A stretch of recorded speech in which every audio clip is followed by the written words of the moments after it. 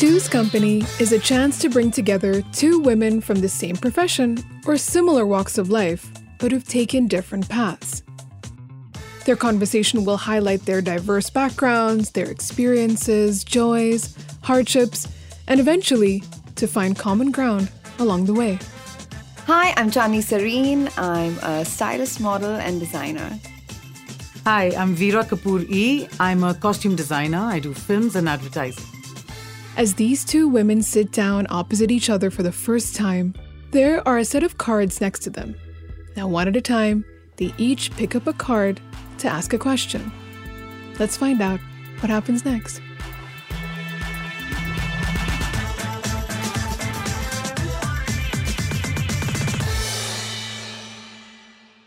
When was it that you knew you wanted to work in fashion? I came to Bombay and I started as an assistant director. And that time, as an intern, as somebody new, we were supposed to take part in every aspect of filmmaking. And in advertising, I had a keen eye for costumes and they would make me do little small odd jobs. And I realized that I was so happy doing that, that I wanted to pursue it further and learn from designers. So I think on the job is where I found my passion. On the job. Super.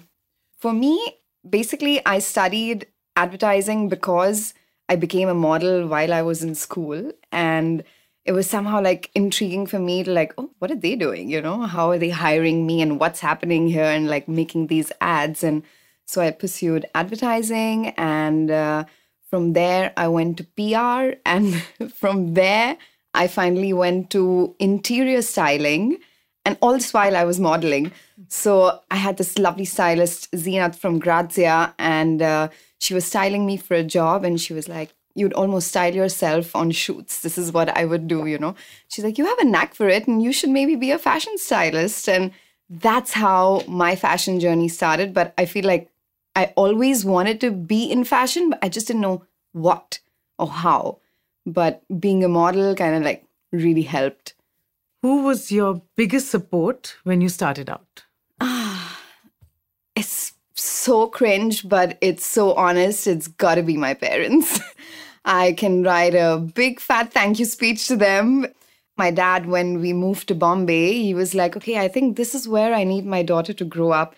This looks like a cup of tea, you know, and I'm so fortunate that he thought that way. My mom would come with me to auditions and like, you know, it was just always like anything I wanted to do, they always supported me and honestly couldn't have done this without them. I feel definitely my family has always encouraged me and they've let me make my own decisions. Yeah.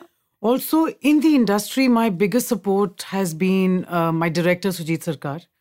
Because I grew with him, I learned, and he gave me opportunities without any experience. And that, I think, is the biggest challenge, you know, when people don't know what you're capable of and they still give you a chance. Someone's got to find you and be like... He was my biggest support in the industry. On a project, how do you strike a balance between the brief and your personal sense of style? Oh, gosh. I feel following the brief is definitely important because, especially when you're doing films, you're bringing out the director's vision. That's how I kind of start my project. But also, the beauty of it is that every person has their own style. We all end up incorporating a little bit of us in our characters. Absolutely. So that's what I try and do, be it my interest in Indian fabrics, fusion wear. So I kind of bring that into my characters. So that's how I go about it. Super. Yeah. Because I come from fashion editorial kind of styling, which for me is like max creativity. You can just go for it. But then when you come to the ad world, it's like this purple and it has to be that shade. And, you know, like, how am I going to just like breathe and like just let it be? The client is the king. He's got to be happy. And it's always been a dilemma for me, like what makes me happy styling wise, which is the editorial stuff where I can just go crazy and do my thing. And it's about also like finding the right model, the personality, and like creating a story with that more than just putting something out there, which is very much there for the brand and for what that look is or what they're trying to sell. I must say I have always kept the clients happy, but what makes me happy is the total other side of it. How do you stay on top of fashion trends? Do you ever find it tough to keep up? So, my favorite fashion trend that never goes out of style is confidence. So, I feel that that's the start and end of that, I have never been the one to follow the herd and like, okay, this is what's in trend now and that's what we should be doing or wearing. And like I said, it's always about who I'm styling and the person, the personality. And I like to bring my sense of style also in that. But confidence is key.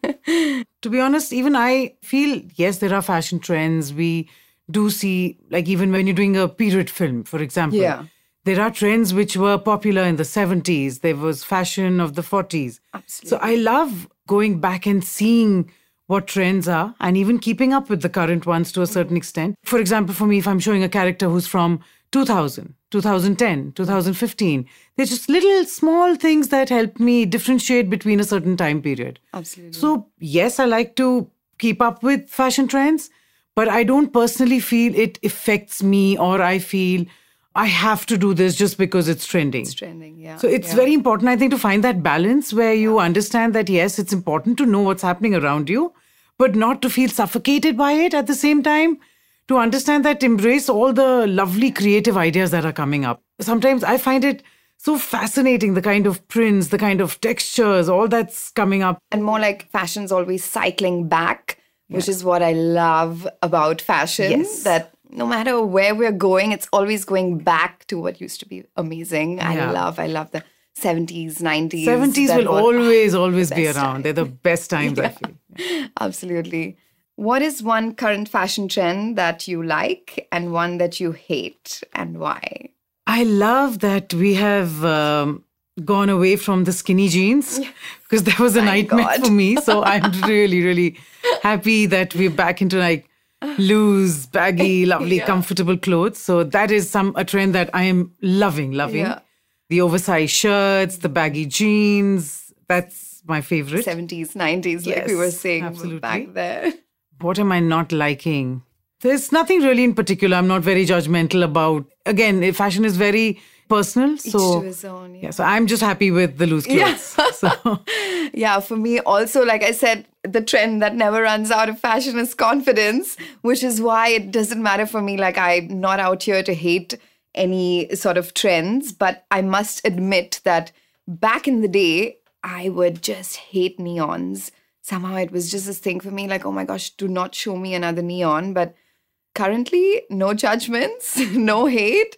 And of course, 70s, 90s, my favorite trends, baggy everything, oversized everything, and androgynous fits for me is like my style personally. And also like with my label, I just love to make androgynous fits. So yeah. what is the biggest misconception that people have about the work that you do? I don't know how many people know the many hands of the octopus that I have or the hats that I wear. I don't know if it's a misconception or just like not aware. But I, like I said, started off advertising, styling, always modeling, and that sort of flowed into me becoming a designer very naturally because I had to make clothes for shoots. It's like, how much am I going to source from Zara for this or from designers? And if something particular we're looking for, then I may as well make it because I imagine that shape and how it would look. And that's how I started making clothes. And I feel people think that once you reach somewhere in your career, then you're like, okay, I'm done with this. Let me do something else. And maybe that's why they see that I started my label, but that's not the case. And it started off purely because I was just making clothes anyway for my shoots. And I still style. And that's always a question like, oh, so now you're busy with your label. Are you still styling? Like, yes, I'm still styling. Got me the bucks. You got my styling job. I feel one of the biggest misconceptions that I've had to deal with is that people ask you, what is the big fashion course that you have done? Where have you studied fashion? All respect to institutes that teach fashion, and great. And we have some great creative talent from there. But I feel if you're passionate about what you're doing and you develop an interest and you learn the process and are willing to give in the time, willing to put in the effort that, okay, I will start from scratch. I'll work with people who know a lot more than me and I will pick up, and learn, keep learning. Absolutely. So I'm still open to learning after 20 years in this industry. And I feel that, yes, to have a fashion degree, to have a background in fashion is definitely an advantage. But if you don't have one and you still want to pursue costume design, it is possible. And especially for movies, because we're dealing with characters. We create real life characters and we have fun doing that. So. Yeah, absolutely. What is your proudest moment in your career? Let me guess. Is it the Black Lady? Black Lady was the proudest moment of my career, but I have recently won a national award. So I think that trumps the Black Lady a little bit. So I really wouldn't have ever dreamed of getting it. Even after getting it, it took me a few minutes to even let it sink in that, no, I'm sure there's some mistake. Yeah. Is this a nomination? Is this something? Then they told me that, no, there are no nominations for the national award. You just get it. That's amazing. The national award was, I think, the best thing that's ever happened to me in my career. Congratulations. Thank you. Thanks. In my styling career, I had this moment where I was very done with styling celebrities. I just was frustrated. I don't want to pick up another dress and put it on someone. And then came Zeenat Aman, and I had the privilege of styling her. Not just that I got to style Zeenat Aman, that was a moment, but just she changed my feeling in that moment that, yes, okay, no, there are still celebrities that you will very happily style and everything will be fine. Breathe, Chandni, you got this. And yeah, I think Zeenat Aman for me was my styling proud moment. But also my second proud moment would be me opening my store with my label. My clothing label came about very naturally, and I did not see it I'm going to have a store one day, sell my clothes, this, that, and have all these other brands in store and now run a store. And I did not think it through, and I like that I just go with the flow and I reach there. So yeah, that's quite a proud moment for me. What is something you think needs to change about the fashion industry? Do we have a big list or what? The culture of community and collaboration, for me, that is the key, most important thing. Without that, what are you going to style? What is fashion? It's teamwork that makes your movie come together or your ad come together, or even just a photograph come together. Everybody on that team has got to be in sync. And if that's not happening, then there's no final product that you're going to look at and love. And that for me is now changing. I feel in my initial days, it wasn't very collaborative. Either it's the photographer that is very hell-bent on something that he wants. And I don't know, I just see that the collaborative ideology and outlook is maybe now more there in our industry than it used to be. I guess that's the most polite way I can put my one little flaw that I would like to mention. For me, something that I felt needed to be changed, I think is already in the process. A lot of brands today, including Westside, has come up with fashion for bigger bodies. I personally have had that issue because I've always been a plump, happy child. I love food. And finding clothes for your body type is very important. And, it helps you feel confident. Absolutely. And I'm glad that brands are taking the initiative to bring out more fashion trends with bigger sizes. I remember there was a phase when finding clothes, if you wanted Western fashion. Indian clothes, we always had the option of getting things made to a particular body measurements. But finding certain fashion trends was very difficult. And that was very frustrating. So I'm glad that that's being dealt with. And I hope it just gets better. Yeah. They're on the runway now, Correct. It's So, yes, let's it's happening. go. It's happening. Fashion trends are constantly changing and evolving. But what is something that you think is timeless? A sari. What I really love today is I see so many people doing so much more with a sari than the regular conventional way of draping it. Yeah. So people feel confident wearing it with a t-shirt, teaming up with a pair of nice sports shoes and putting a belt on a sari. I'm just loving the sari trend. Sari journey. Yes. It's pretty much that. I also make these saris now. It's drapeless, now. You're just wearing a skirt and then you have a little pallu. And I see so many versions of those saris now. It's like not complicated. Everybody can wear it. Like my friends want to wear saris to their work meetings and all, It's like, It's amazing that we can do that now. I love saris. This would also be my answer. Yes. Saris are timeless. Absolutely timeless. And also like our weaves, just any looms, like Indian looms and weaves, so timeless. What makes India unique in the fashion world? The looms and the weaves. I think we're so rich culturally in our heritage. It's just amazing. Every year, every season, you see more people, not just in India, also internationally, so obsessed with our paisleys or our ikats and our handlooms and bandhanis. Like, you go to Norway, someone is wearing a bandhani. They don't even know they're wearing a bandhani, It's just so amazing that you see your craft and culture in different parts of the world just doing its thing. So, yeah. Same. I feel the fabrics of India is what makes it really unique.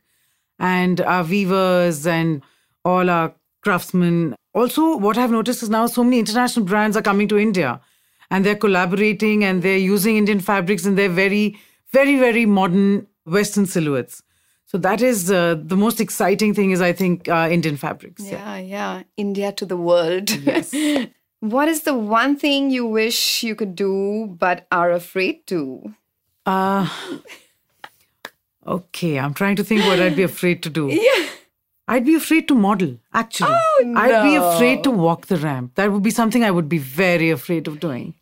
Because I'm so conscious of myself. So I feel that's something I'm afraid of. It's because I'm a very go with the flow kind of person. I'll just ride the wave and take what's coming and hit it head on. Maybe I fail at it and disappoint myself or others, but at least I tried, So with that outlook, I don't know if I'm particularly afraid of something, but yeah. What is the most precious outfit you have in your wardrobe? Oh, precious outfit. It's got to be my first ikat story that I made to go to my first international music festival, Rock Wakta. And it is made from my nani's bedsheet. And that's actually how I started making clothes. And the reason why I make ikat clothes is because I was just surrounded by it my entire childhood. My nani's sheets, curtains, I don't know, whatever she wore, her saris, my mom's saris. So instead of going out and buying fabrics to make something, I just used what I had around me. And I felt that, that is that. And that is still my most precious. It's blue ikat and it's worn out, it's been almost 10 years now. So it's worn out, but it's still my favorite. I still wear it on and off. For me, my most precious possession in terms of clothes would be there's a sari that, again, my nani has given me. It's almost 100 years old. Wow. It's her mother's sari and it's a gorgeous Parsi gara. Oh, wow. So that work itself it's a completely handmade sari. Beautiful. And that's my most prized possession. Lovely. Hand-me-downs for life. Yeah.